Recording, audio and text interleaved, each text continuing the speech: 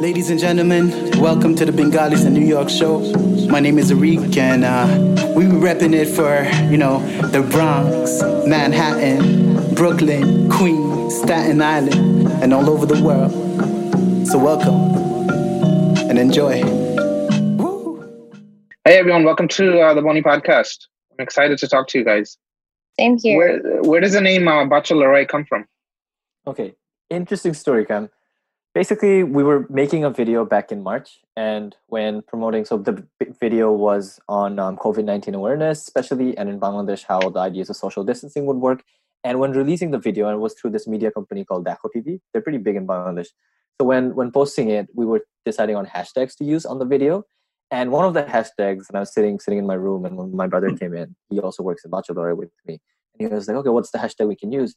We were like, Lorai, because it was like a fight, and we wanted to, the video itself talked about the fight for survival. And we were like, Bachelorette, that has a ring to it. So that started the name hashtag Bachelorette, which essentially started just as a hashtag.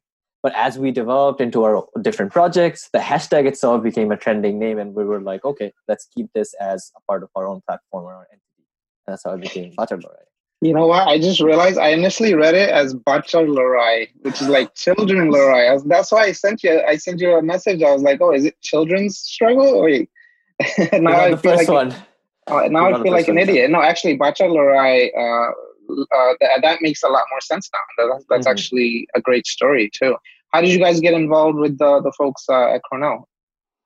As soon as the pandemic occurred, we knew that we really wanted to, do an initiative in Bangladesh, but we wanted to do something a little further than a simple fundraiser. So when we contacted Bachelorette, we set up our first meeting, and we were kind of shell-shocked at how confident they were in our potential. We thought we'd raise maybe $2,000 and send it over to an organization.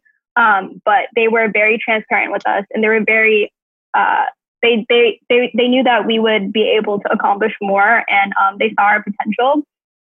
And so from there, we decided on an organization. We were able to be a lot more hands-on.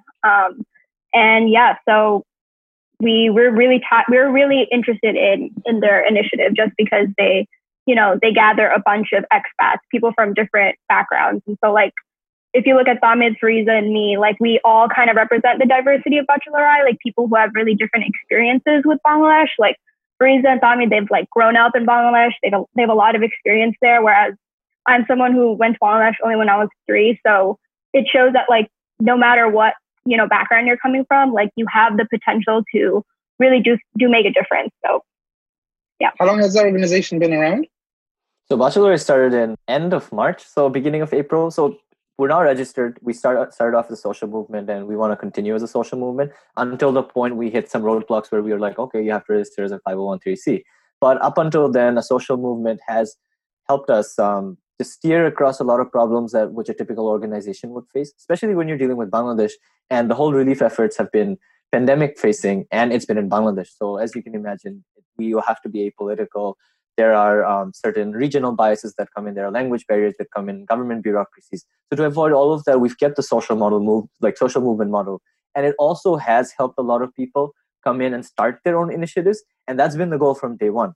It's having expats, grassroots organizations, and citizens of Bangladesh come up with their own projects and own ideas, and then we facilitate it.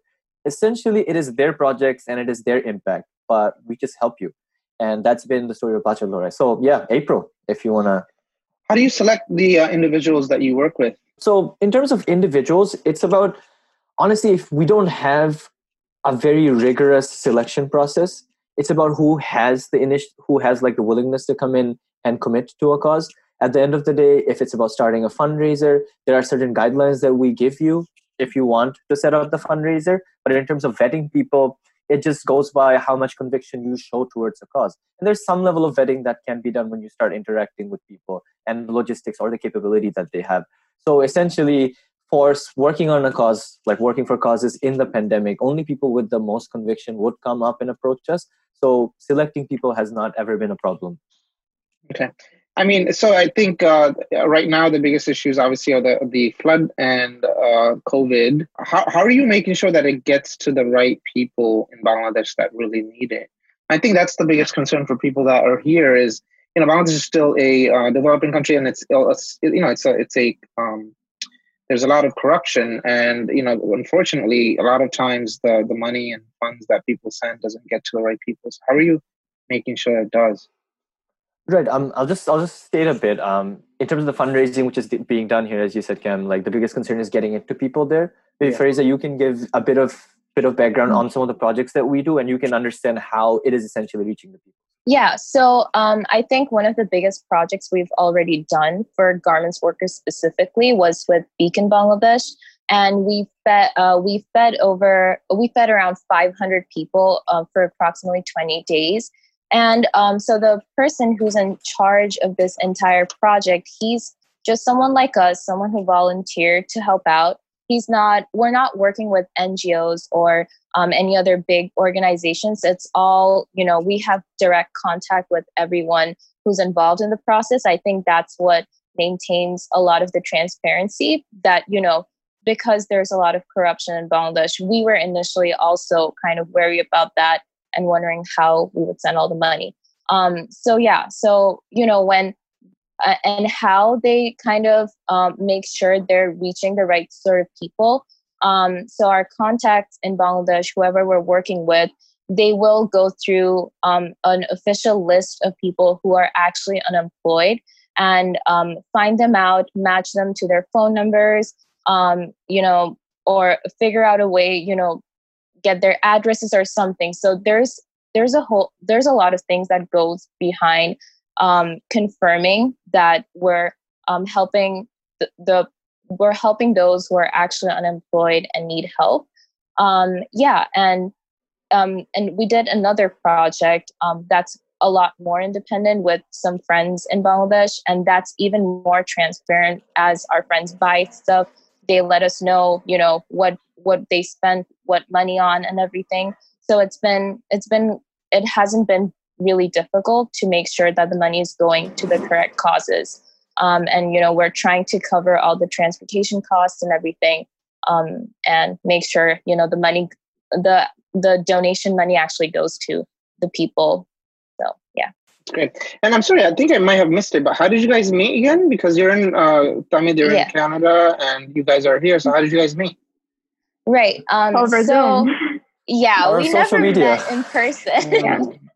We've never met in person. So what happened was basically in one of BSA's general board meetings, we were kind of talking about it, how the situation in Bangladesh is really bad. It's so bad in, developed countries. So we were just wondering how bad it must be there. And initially, like Nabiha said, we just wanted to, maybe do a Venmo fundraiser, maybe $1,000 to $2,000. But we were seeing Bachar Lorai's hashtag quite a bit. And so I reached out to kind of their Facebook page, and that's how we set up our first meeting, got to know everyone. And yeah, it's been a few months. We've been meeting, and planning all these things. So it's been exciting. Well, I'm really shocked it's only been a few months because your website is so developed, and it's also, it seems like you've done a lot in that short period of time. So Cam, basically because it's a lot of us working from here in Canada. So it started off from Canada, Toronto, like some friends from Toronto, but it started growing. Like we have people in Boston. We have our friend, one of our co-founders is in Virginia. Another friend is working from London. We have people in Melbourne. So it's like an online community, right? But because of the pandemic and because of the urgency of the matter, people are putting in their 100%. So there's a data analytics team. There's people who are handling the website. And there's people who are handling projects. Like I said, it's a social movement. So any part of the work that you are doing, you are independent of what you want to do. So for someone who wants to develop the website, to them, that's how they're contributing to the problems in Bangladesh, to the pandemic, for the causes of the pandemic. So they're putting their 100% effort on the website itself. So now going on to the work itself, it's been 3 months, 13 projects, north of $100,000 raised. Wow. In terms of number of people reached, I would say 60, 70,000 people already reached plus, because some things are not accountable. So like, for example, for one of the project, which is giving hospital beds, one hospital bed can bed one person one night. So how do you measure impact on that? Can I say that for every night the bed has been there, do you impact one person? we haven't been accounting for those numbers, but at the end of it all, when the pandemic subsides, I'm sure these are going to be like some fantastic numbers we can hopefully share with people. What's the average donation per person? Like, do you know that? I think it depends on the kind of the population we're reaching. So within our school, it's been maybe $5-10 or so. That's been the average amount a college student can afford. But we've also gotten like $100, $200, and that has been pretty common. I can get into, when our fundraiser really took off. So yeah, I guess I can get started on that. So basically, initially, like I mentioned, we planned to raise $2,000, and when we spoke to Tahmid and the other bachelor, everyone else in the baccalaureate team, they mentioned that we should message people, try to get them to donate. So we did that initially, and within the first day, we reached our limit. We raised $2,000 within 24 hours. So after that, we were already helping planning to help garments workers. But as the Pay Up movement came up, we took advantage of the momentum that was gaining.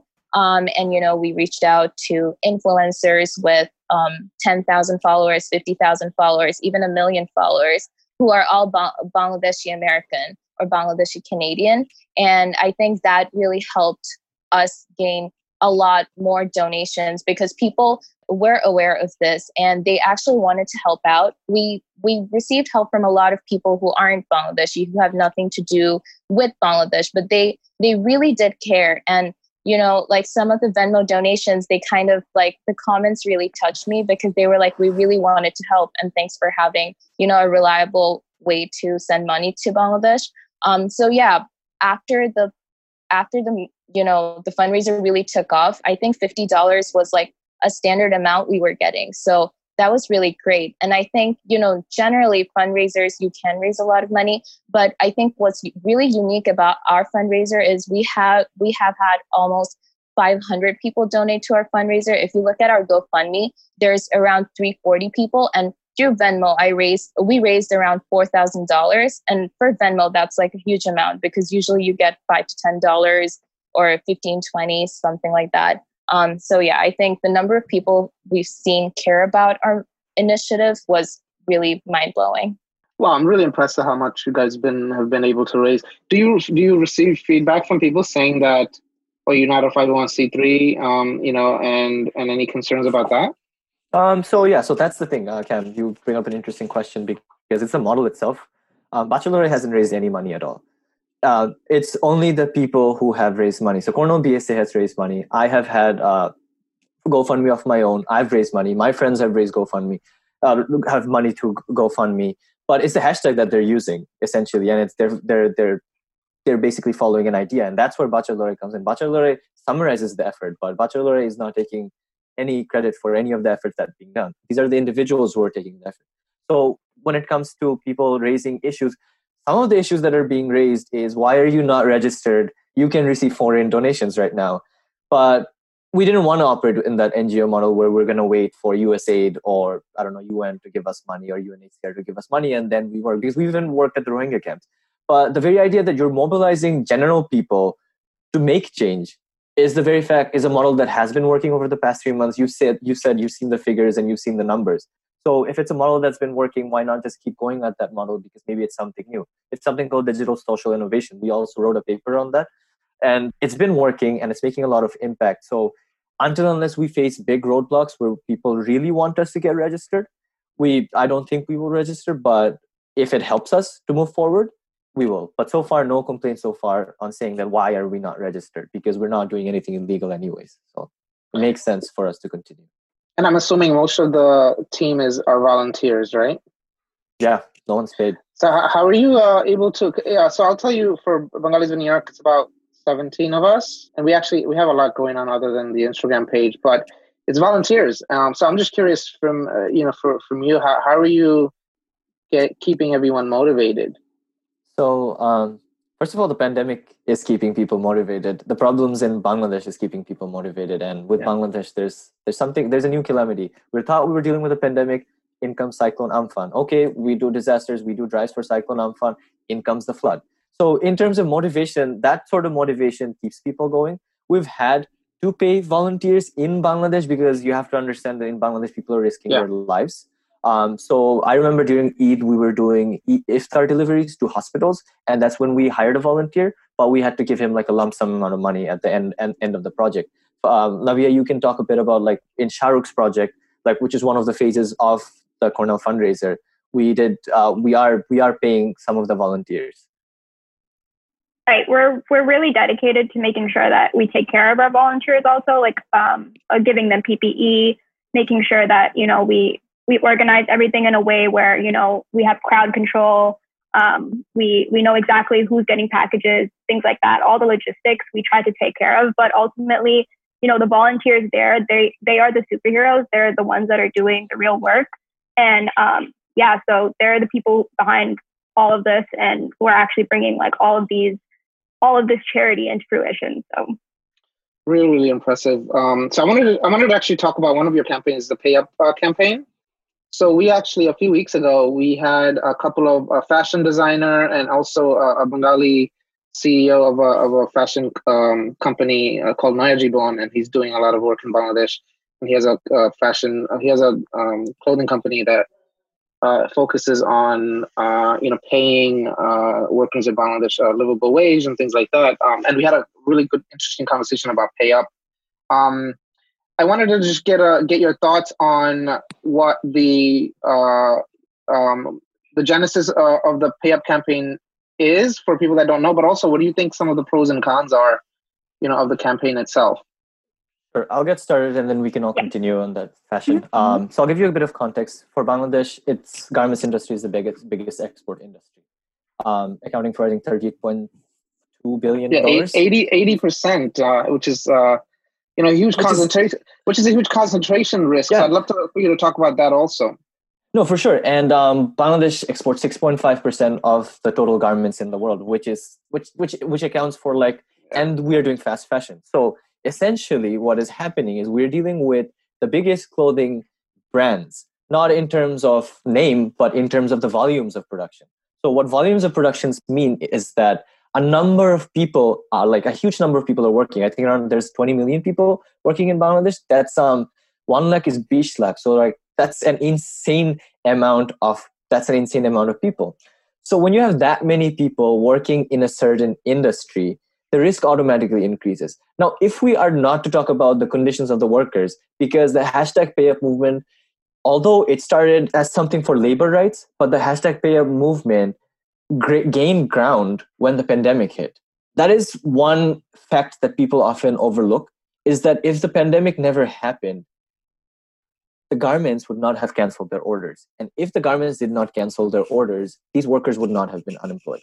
So because there's a complex LC system, which is based on trust, the garments pays only after the product is delivered to their doorstep, and they do QC, and then they pay to the vendors. So we've had to interact with a lot of garment owners in Bangladesh as well, who are like, listen, I would have paid the workers. Yes, we make a lot of profit, but I would have paid the workers if I have any money to pay them. We're making orders, and there are so many subsidiary businesses which make buttons, which make packaging, who are all suffering because these big companies have canceled their orders or stopped them. Why? Because of the pandemic and, of course, of an economic recession. Now the PayUp movement comes in, where people in Bangladesh are saying, if you don't pay us, it's not about us making profits, or it's not about us reaching break even. If you don't pay us, we don't get to pay these people. And these people are only skilled to work in the garments industry. So if you don't pay them, they will literally starve because they don't have enough savings to pay next month's rent or food.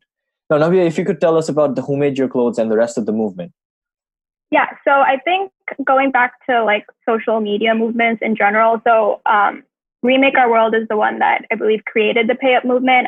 Who Made Your Clothes is an Instagram account that has, I think, over 20,000 followers. So they're very active in updating followers with companies that have agreed to pay up and companies that have not. What I wanted to talk about was kind of how we got involved with the PayUp movement. So Remake Our World did reach out to us and ask for us to be their donation, for us to have our donation link be a part of their campaign.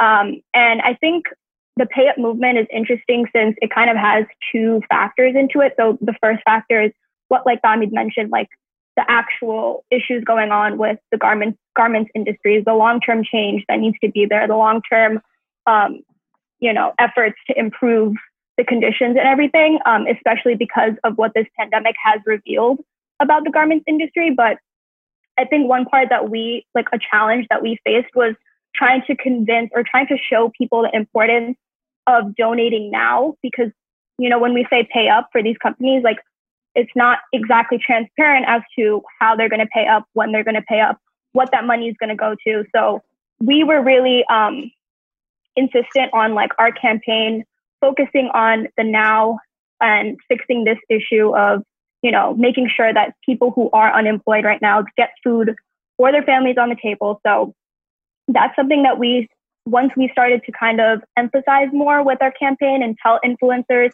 and tell people to talk about this, that's when we kind of started to gain a little bit more traction for a fundraiser. So, yeah. One thing that, I'd like to get your thoughts on about the companies that are not paying. And I think it's such a nuanced topic, and I'd like to maybe talk about it a little bit, is because, so from what I understand is the companies that did not pay these factory owners for the work that they did is because, so there's a clause in a lot of these contracts that's called the force majeure clause. Mm-hmm. So it's basically allows companies to exit an agreement if there's some sort of act of God.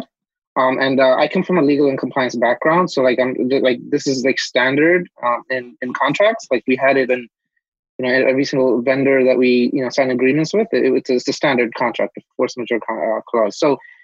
So technically, legally the companies didn't do anything wrong. Like legally, they actually just executed a clause that's there. Morally, obviously, it's wrong, but legally, it wasn't wrong. Morally, it's wrong. So I guess my question is, even though, legally they didn't do anything wrong, how do you feel about these companies being forced to pay for something that, they don't have a demand for right? And maybe they probably don't have a demand, or maybe they don't have a demand for right now. But also, what do you think about the long-term repercussions of this, of jobs leaving Bangladesh? Because, as you know, there are other countries where, that probably even have a lower cost of labor. So, there's a lot of questions there, but I just wanted to get your thoughts on that. So in terms of, if you talk about the legality of the issue, of course, like we would have been seeing them in the U.S. Congress if it was a legal issue. There wouldn't have been a social movement if it was just like a legal issue. So morally, yes, but the moral high ground at which we are standing is from the basis of need and is from the basis of suffering.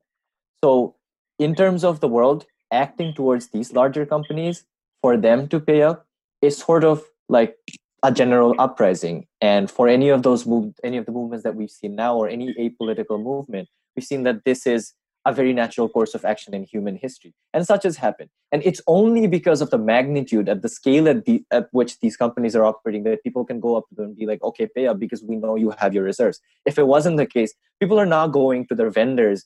Even like in Bangladesh, a lot of these garments workers are supporting their factory owners because they know that they don't have the money. Because not all garments owners are supplying to H&M and Zara. Some of them are supplying to smaller companies. They have like 1,000 to 2,000 people factory. So to them, they know how much their owners, like how much those factory owners can provide them. It's only because these companies have the surplus that people all over the world can come and be like, okay, now you should give us the money in terms of a moral standpoint. Now let's going back to the business point of view. Yes, you do bring in a very good point of them moving to other countries because, of course, because not just because of the pay up movement or the pandemic, but because minimum wage was raised in Bangladesh after like the Rana Plaza happened. So minimum wage was raised, way more compliance in factories, like safety regulations. And for that, there have been companies who've dropped out. But because of the compliance, some more companies have come up. And to be honest, after Rana Plaza, which happened in 2017? I don't know the exact date, but whichever was, the garments industry only grew. The garments industry didn't shrink. And one of the reasons is the infrastructure that's already existing in Bangladesh. And the infrastructure doesn't seem to go away. The skilled labor will not be going away. And therefore, it's hard to predict if the garments industry will diminish from Bangladesh. Yes, it will take a hit, but post-pandemic, even these new countries can afford to build infrastructures in they're like a lot of them are moving to Cambodia, Vietnam, and a lot of African countries, right? Because there's cheaper labor. But the infrastructure, the cost of the infrastructure that they're going to need post-pandemic to build in these countries is too much of a cost for them. Like for them, it's a better option to still invest in Bangladesh, where you can see that the cost of labor is still relatively cheap in comparison to the world, and these people are already skilled labor. So that's my opinion. Yeah, and it's great. And it's initiatives like yours that raise awareness about this topic, so consumers here in the United States can demand that their clothes are being made by people that are paid accordingly. Going back to what you were saying earlier, Bangladesh is there's such a huge concentration risk with the garment industry, right? One thing that I've spoken to in Bangladesh, they're saying that if some of these garment workers, if the jobs leave, they're going to be forced into house labor, which the so many issues with in indentured servitude in Bangladesh, which is a huge issue. So for a lot of people in Bangladesh, the garment jobs were actually an opportunity to escape that. So with these jobs going away, that people would have to go back into that, which is a huge problem. So it's just such a complicated issue, and obviously you definitely need these companies to be held accountable, and but at the same time, like you said, the factory owners as well. Yeah, I mean, so anyway, I think what you guys are doing is amazing, and it's all about awareness. So do you think the Pay Up campaign was a net positive or a net negative? I think mostly the Pay Up campaign did bring about a lot of awareness, not only for Bangladesh. I think just in general how big companies exploit cheap labor. I think that was really brought into the light. So in that sense, I think definitely it was positive. It got us going. It got a lot of other people going, and we really recognized the areas where there needs to be improvement. To me, I think it was a positive thing. Although, like you mentioned, there are some technicalities that like companies might move away from Bangladesh and all of that will come after it. But overall, I think it was a good initiative that Remake Our World took. And we're glad we could help with some of the immediate relief that people needed while, everyone else asked for a bigger change. Did you guys see the fast fashion episode of Hassan Minhaj's Patriot Act show? Do you guys know what I'm talking about? Yeah. You saw it? Yeah, I saw it. What did you think about that episode? Well, it does bring up an important issue about the whole idea of fast fashion, why it exists, why hypercapitalism is just driving the economy, but it's also driving the economies of some of the first world privileges that we enjoy. So while we talk about fast fashion, the concept behind fast fashion is some of the things that keeps economies like ours going. So it again becomes a moral debate, right? Yeah, I think what you just and that's why I struggle with sometimes, because again, like going back to what we were talking about Pay Up, it's like I want workers to get paid, but I also want jobs there, and I don't want them to go back to forced labor in households. So it's like it's like where do I like draw the line with jobs? And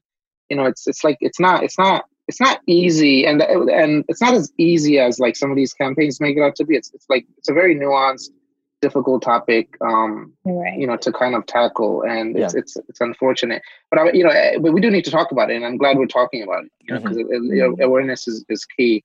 What else does I was really impressed with the diversity of campaigns you guys have on your website. You have this oxygen giving initiative, which I thought was fascinating. Talk about that. And Okay. So that's been an interesting one, because when the pandemic struck, Bangladesh doesn't have a lot of ICU beds. I think there were in total 117 ICU beds in Bangladesh, and that's all over the country, and that's an insignificant amount, right?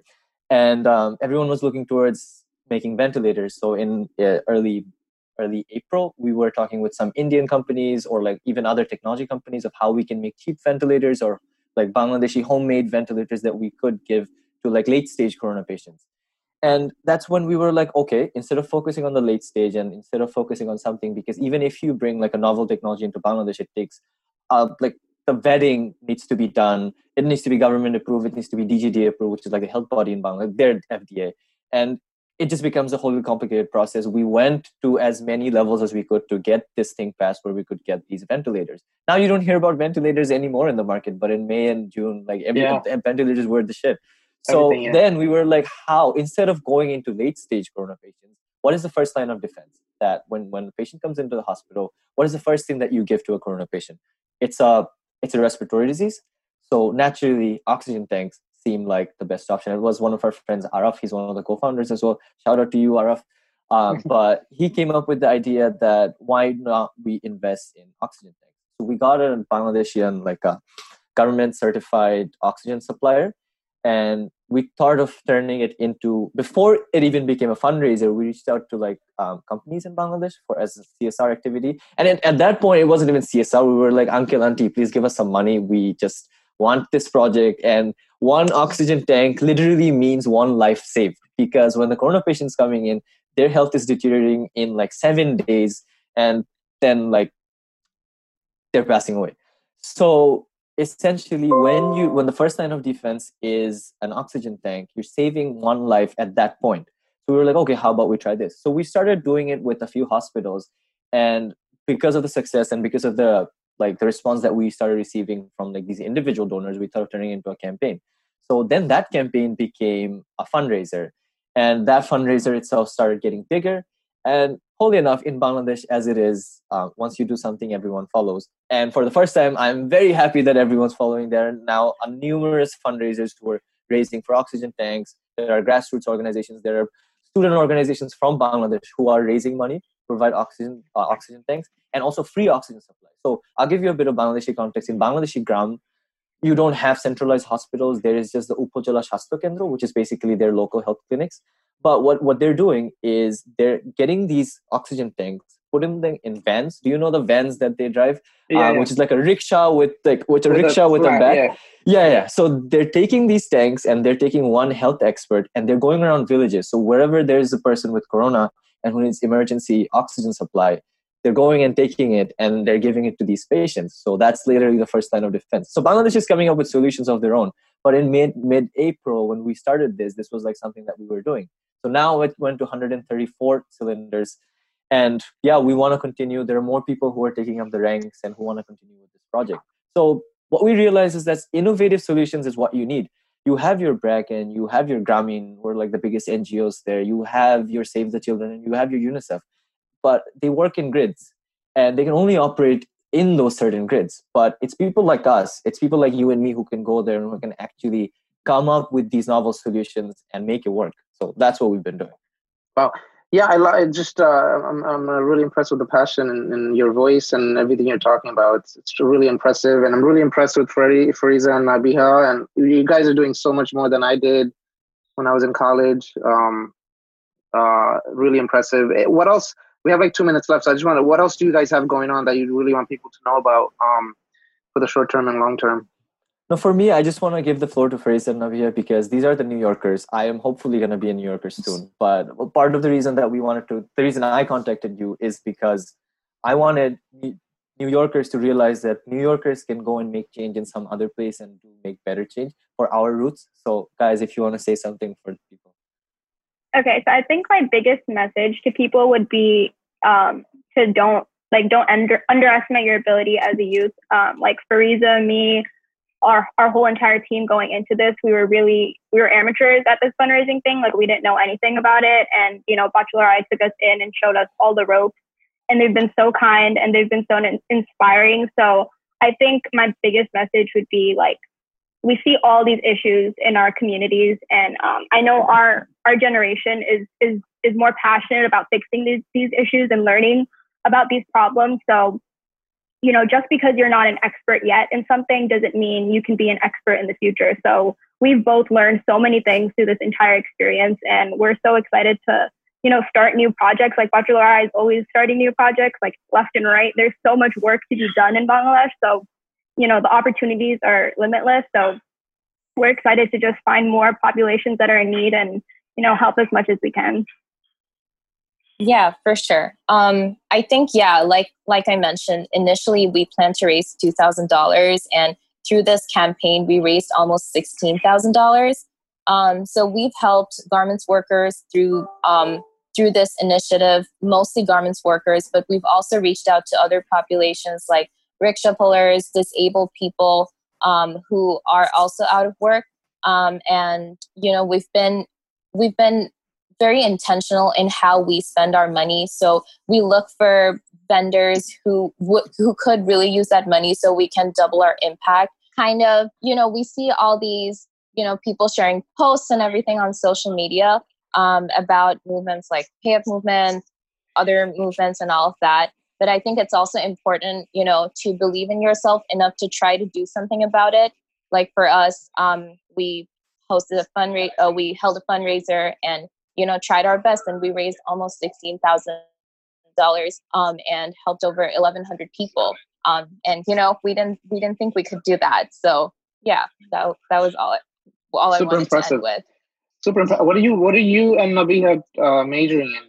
Is this your field that you want to get into? Not at all. So I'm a computer science, electrical engineering double major. Wow. But I think through this, what I've realized is, I can make a positive impact, in whatever field I'm in. That's my passion, my academic passion. But this is kind of my humanitarian passion, kind of. I do want to always give back and help people. And hopefully this is the first step in, doing more besides what I'm achieving through my career. So yeah, Nabiha, if you want to go. I'm studying nutritional sciences, but I have no idea what I want to do with my life yet. So I'm 37. I'm 37 and I still don't know. So yeah, everyone has their own time. But so I feel like giving back has been always something that I've wanted to do, but I feel like I've used the excuses being like helpless or like I don't have the community, like the connections yet. But I think what we showed is like it really is possible, and this is something that I know I want to make a big part of my life, is to dedicate time out of my schedule to give back and to fight for people who don't have the same rights as me or who don't have the same resources as me. So I think this is something that is possible for everyone if they want to just dedicate the time to do it. Of course, not everyone, but if you can, just do delve into it. It's really fulfilling, and you get to help so many people. So appreciate you coming on. Just final words from you. Sure. We were talking about our majors, and I'm in public health, so this sort of seemed like a natural step for me. But the beauty of Baccalaureate was bringing in people from any major, but bringing in people who have actually wanted to help and giving them a platform to help.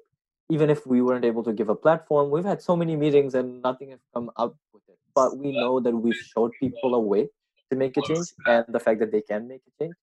Shout out to my team members, Anil, Araf, Aftab, Aminur, and of course a big thank you to Farhim and Shahrukh, who've made especially like the projects that we're doing with Cornell and for unemployed garments workers. It wouldn't have been possible without them.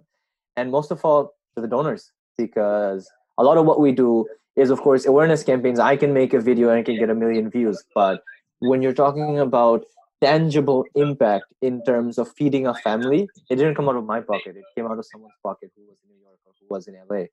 So thank you to all of you who have supported us, who have supported Baccalaureate, and for making our efforts worth it. So thank you, Cam, for having us. Yeah, thank you. Like I said, I love your passion, and it's contagious because I feel like I want to do 1,000 things now. So it's I appreciate it.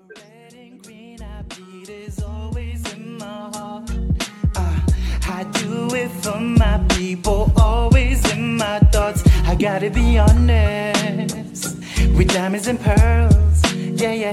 Bengalis in New York, all over the world. It's the Boney Show. Hey, can you handle this? Representing the boroughs where the Bengals live. From the slang we spit to the gangs we're with, it doesn't matter, we the essence of the Bangladesh. I said, hey, come on, can you handle this? Representing the boroughs where the Bengals live.